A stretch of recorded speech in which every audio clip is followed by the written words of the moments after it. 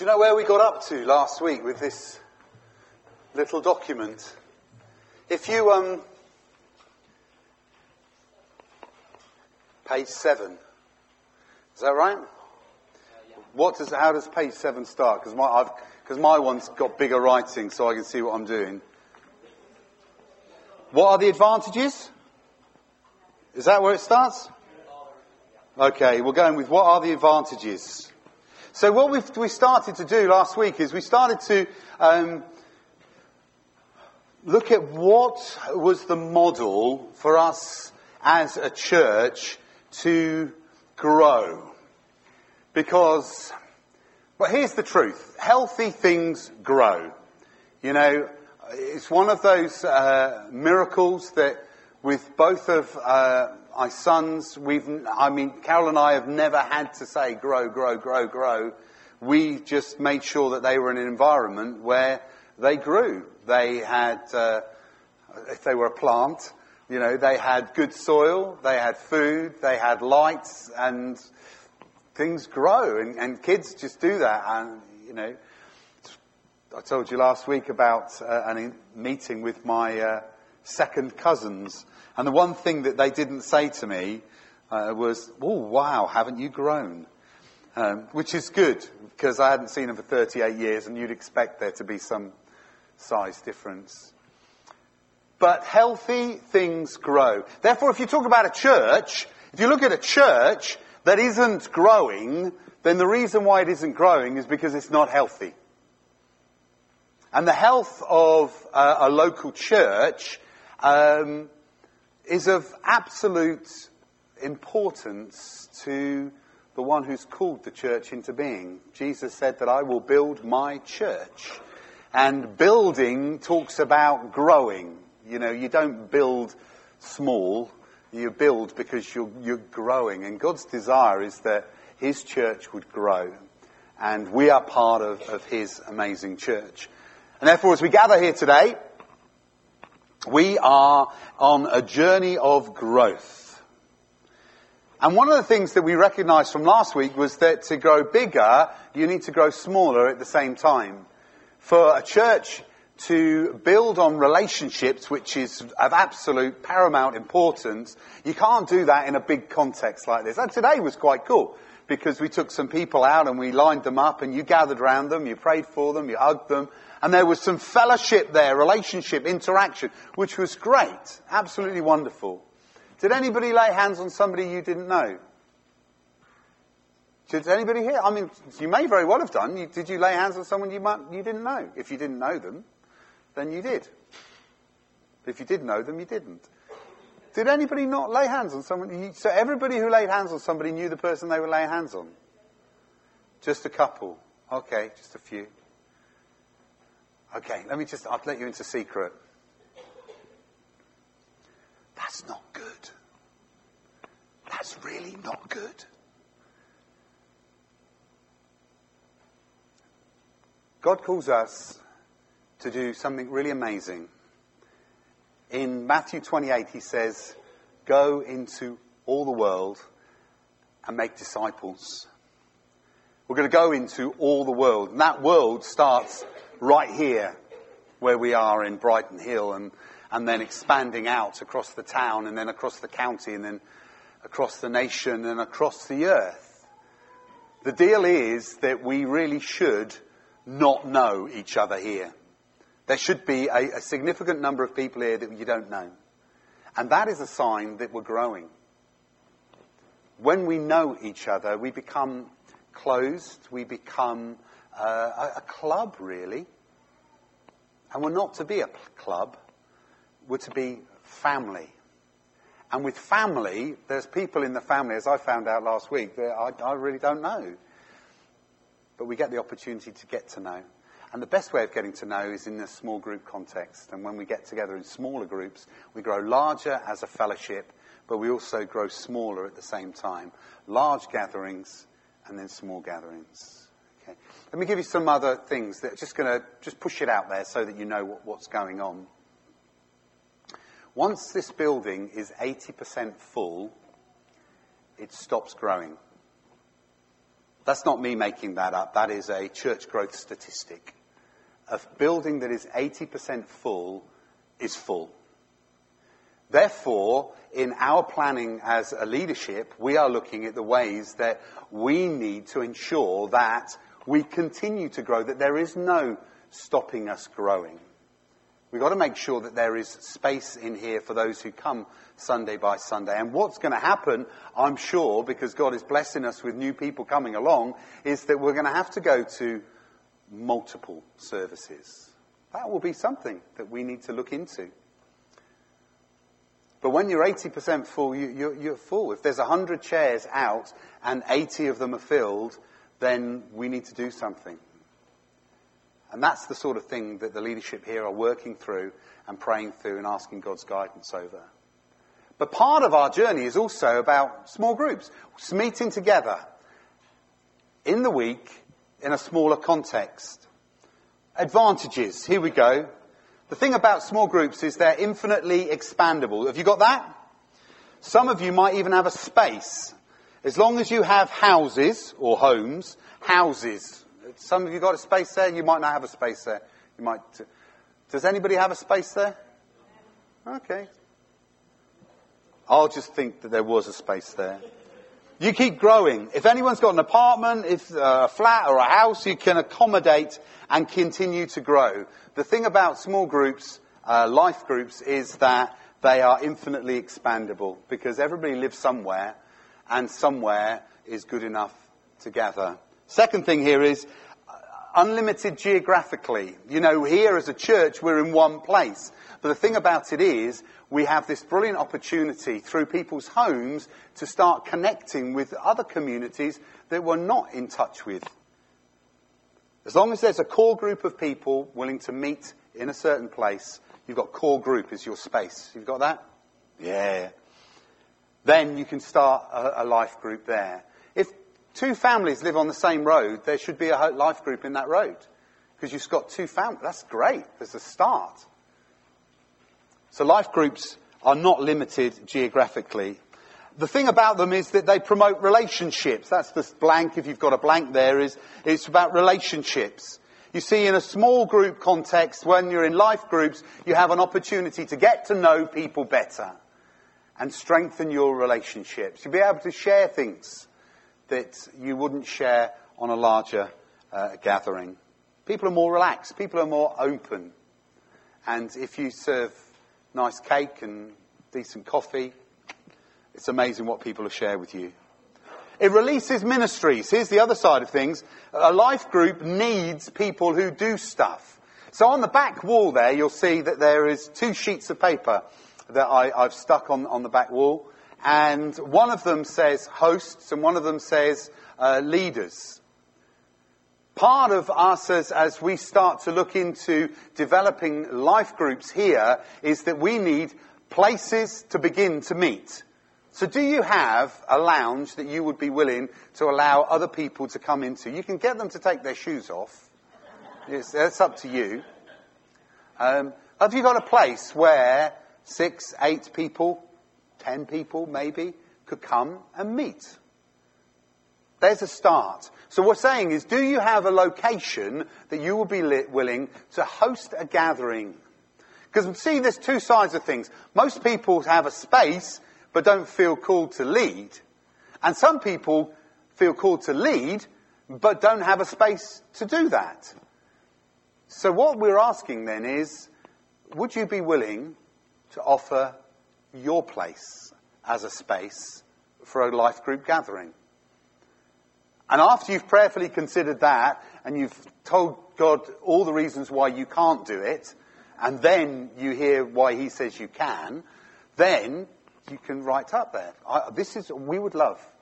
We believe that what we have is a gift from God, and therefore we want to use it for his glory. And the beautiful thing is, once you start having a life group meeting in your community, and you start praying for your community in a new, fresh, vibrant way, it's amazing what God starts to do and how God starts to touch people's lives. The conversations that you'll have with your neighbour that you never ever had before. Because there is a centre of the presence of God, meeting right there in your street. So there's a place. And then there's the other side of things, is the gifts. Here we say the ministries. We need, as well as hosts, we need those people who said, I'd love to lead that. I'd love to lead one of those things. And when you say, I would love to lead it, what you're actually saying is, church, I don't know how to do this. This is brand new to me. This is beyond and outside of my comfort zone so far, but I would love you to train me and equip me to be a brilliant life group leader. If you think to yourself, do you know what, I'd like to be equipped to do that. I'd like to go through the training. I'd like to test and see whether this is what God's calling me to do. Then there's a list there. You just put your name down and say, I'll give this a go. I'd like to do this.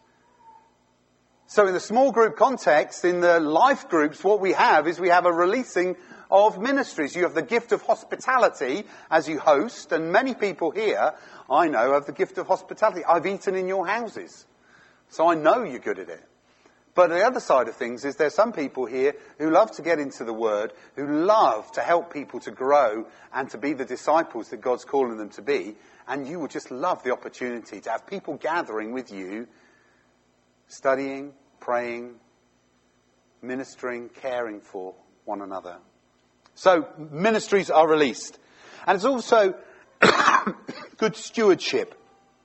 You see, one of the things is that if you start looking at only meeting in buildings like this, you've got to get more buildings like this. And the more buildings you get like this, the costs go up and up and up. And if you can have this as a building, as a centre point where you throw people out every week, you don't have to worry about bigger buildings. You just have this as a resource centre with multiple gatherings that's able to feed into the life groups each week. And then the financial implications are far less. The thing about it is, I know many, many churches are going into multi-million pound building projects. And when God tells us that that's what he wants us to do next, then that's what we'll do. But at this moment in time, I recognise that it's about building up the body here and sending the body out to be meeting in the community.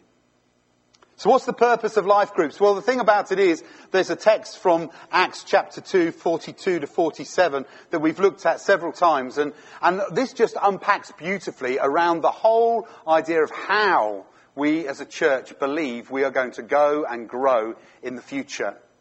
So Bible study is part of it. We gather together. It says here, the scriptures, that they continued steadfastly in the apostles' doctrine or the apostles' teaching.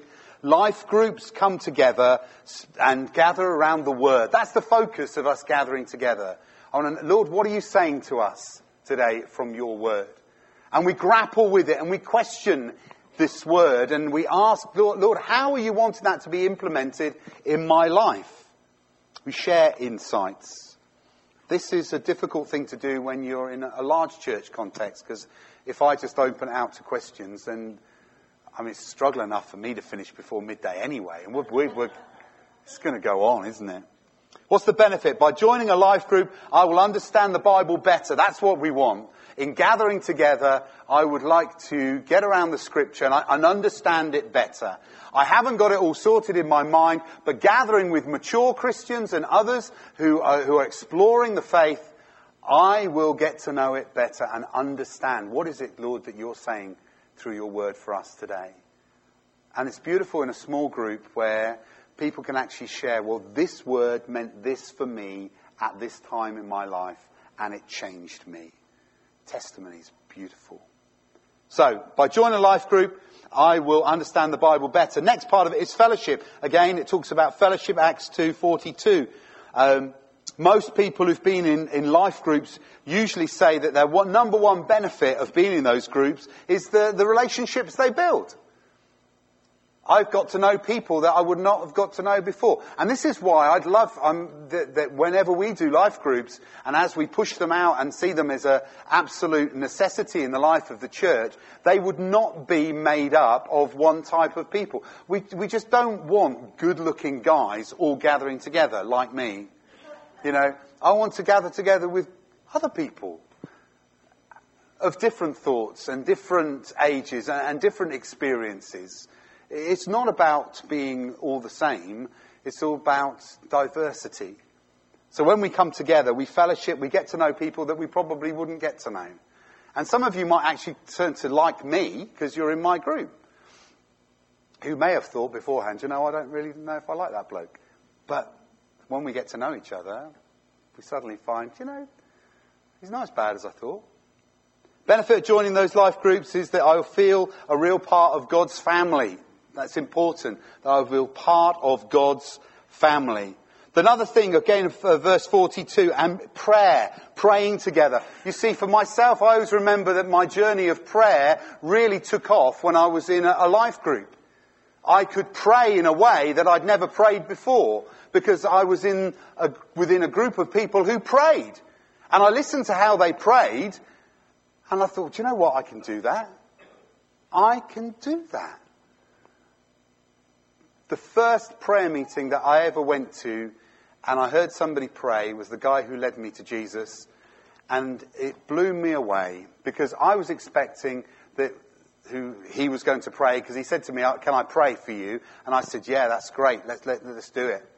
I was expecting him to go into oldie-woldy Shakespearean English and start to pray.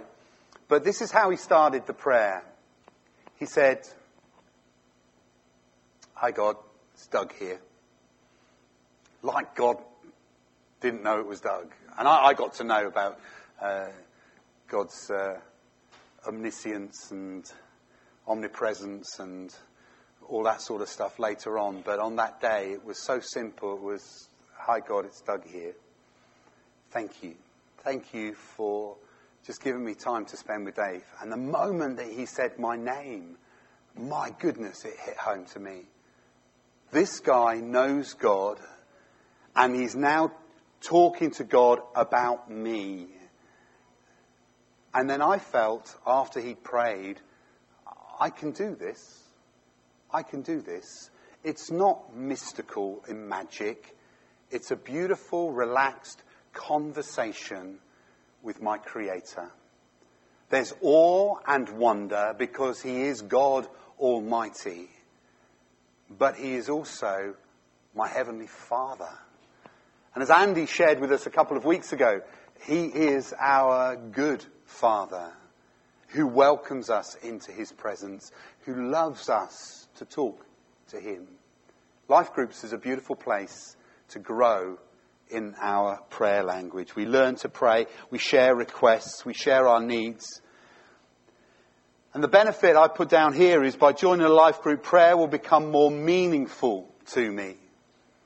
This is not something that I do and tick off a box. It's actually something that's of absolute importance, and it means something to me.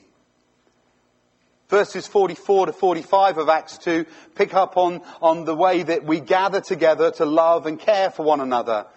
Now all who believed were together, had all things in common, sold their possessions and goods, divided them among all as anyone had need. The J.B. Phillips translation of the Bible says this, that you shared with me the fellowship of giving and receiving. I was able to participate in being generous, but I was also humbled by your goodness towards me as you gave towards me. It's the giving and receiving. And in that supporting and caring environment of a life group, we recognise that we can handle stuff that we couldn't handle without it. I've used the word stress there. By joining a life group, I will be able to better handle the stress the world throws at us, the tensions, the demands. But in a group context, when I've got people around me who love me and want to encourage me, I can handle this stuff. I am, as the Word of God says, more than a conqueror. Socializing. They ate their food with gladness and simplicity of heart. Do you know one of the things that I love about fellowshipping with people and spending is food? Food. I'm cruising towards my third stone being lost. Which is pretty amazing. And but that doesn't mean that I can't eat. So if anybody is thinking to themselves, do you know what, I'd love to invite Dave and Carol around for dinner, but I'm concerned about their, looking after themselves and their weight loss. Don't you, I'll worry about that. I'll worry about that. If you feed me up, it just means I've got to jog further the next day, and I believe that that'll be worth it. Socializing. They ate their food with gladness, simplicity of heart. They shared together. I love that Romans text here in Romans 12:13. The Living Bible says it like this. And get into the habit of inviting guests home for dinner. There's a word there for somebody here. I'm sure of that. Get into the habit of inviting guests home for dinner. Or if they need lodging, invite them home for the night. My goodness me. There's something powerful about the family of God when we start taking the Word of God and putting it into practice. In life group setting, people learn how to relate and to serve one another. The Bible teaches that every believer, this is spiritual gifts and talents. We talked about that this morning as we set apart Sunday Friends. Spiritual gifts or talents. And therefore, in the life group context, you're able to use those gifts and those talents to develop them. Sundays, most people are not participators, we're spectators. I would love there to be a situation where there was able to be more people involved, but that's something about the organisation that we'll have to work on here. But in a life group, you're no longer a spectator, you are a participator. You have something to bring, and that's something of worth and value, and you need to bring it. That's what we want to happen. As you get to know people, you can minister and share and care. By joining a life group, I will develop leadership and communication skills. That's how it works. You see, the big thing about life groups is that once we start meeting together in life groups, gifts come to the fore that were in some way dormant in our lives. And then as we're growing as a church, those gifts are going to be needed. You see, when we're twice the size that we are now, we're going to need at least twice as many people serving and using their gifts than we've got now. We could do with some more now, but we'll definitely need more as we grow. Praise and worship. They gather together. Verse 47, praising God and having favour with all the people. Many believers somehow mistakenly believe that this is the place of praise and worship. But praise and worship should be an attitude and an action and a life event for us all day, every day. You don't need to have a choir, you don't need the band, you don't need somebody to professionally lead us in worship. Worship happens when we focus on God, and when we gather together in small groups, worship happens. By joining a life group, I will deepen my understanding of worship. I will deepen my understanding of worship. We need to deepen our understanding of worship.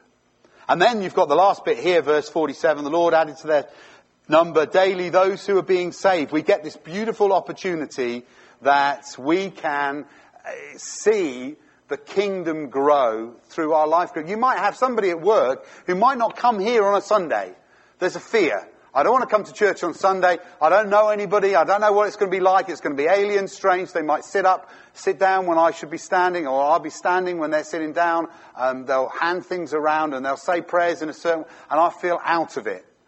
But in a small group, you might find that they will come and they will be growing in relationship with the other team members. And as you gather together, they then may feel, do you know what, I might come on Sunday. Now I know 6 other people, I might come. Or you might find somebody who's at work or at the play group or some other meeting who's going through something, and you say, do you know, why don't you come to our small group? I think you'll find it really helpful. And the great thing is the moment that they recognise that we don't all have horns, and we don't all speak funny languages or whatever, and they think, do you know what, these people are normal.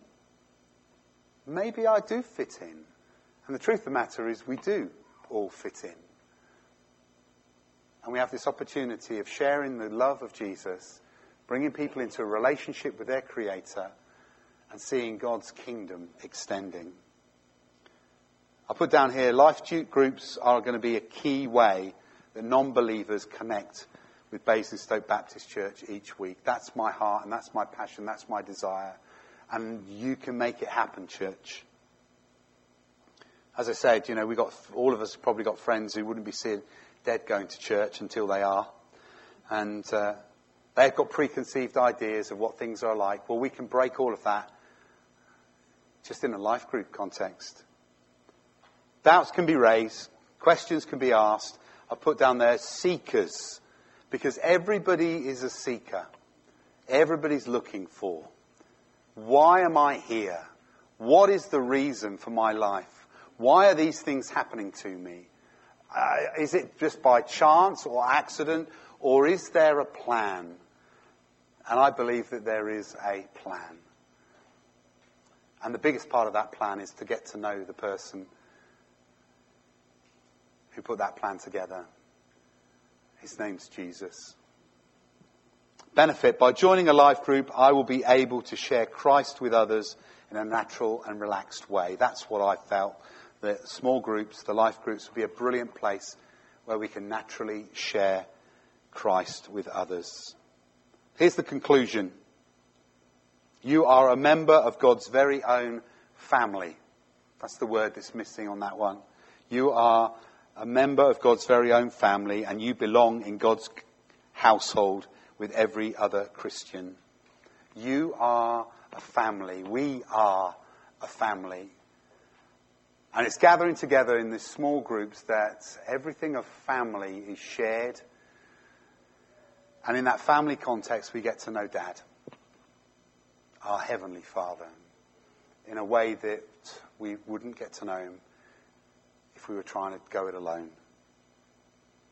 I just put down as a note here, I think, is this the last bit on your pages? You become a Christian by committing yourself to Christ, but you can only become a member by committing yourself to other Christians. And you do that by committing yourself, I would say, to a life group. It's going to be a point in time. There's going to be a point in time where not being part of a life group sets you apart as being different. And my desire is that we will all be part of a small group meeting. Some may meet weekly, some may meet fortnightly, some may meet during the daytime, some may meet in the evenings. But the key thing about it is that as family, we come together and we meet together and we grow together and we love together and we encounter God together, which I think is the absolute foundation of a healthy church. And you see, as a healthy church, we will grow. And as we grow, we will see God impact our community in a way that we've prayed for, many have prayed for many years. And this could be part of what God does to transform our community for his glory. Some of these things that we've discussed in this document, just as an introduction to life groups, is just unpacking some of the values that we're believing that God is calling us to follow as a church. We will be praying into those this week. 7 o'clock till 9 o'clock, Monday, Tuesday, Wednesday, Thursday. We'll be praying here. Come and join us together. It's not a massive amount of time, but it's good that we can together as God's people in this place underpin what he is doing amongst us in prayer. That's absolutely necessary. And part of that will be the unpacking of what it means to be a fellowship. And we'll be praying in to people's lives and asking, Lord, would you soften hearts? Would you draw people to make a commitment to be part of a life group, to see their lives transformed and the life of this church transformed and this community turned upside down for God's glory.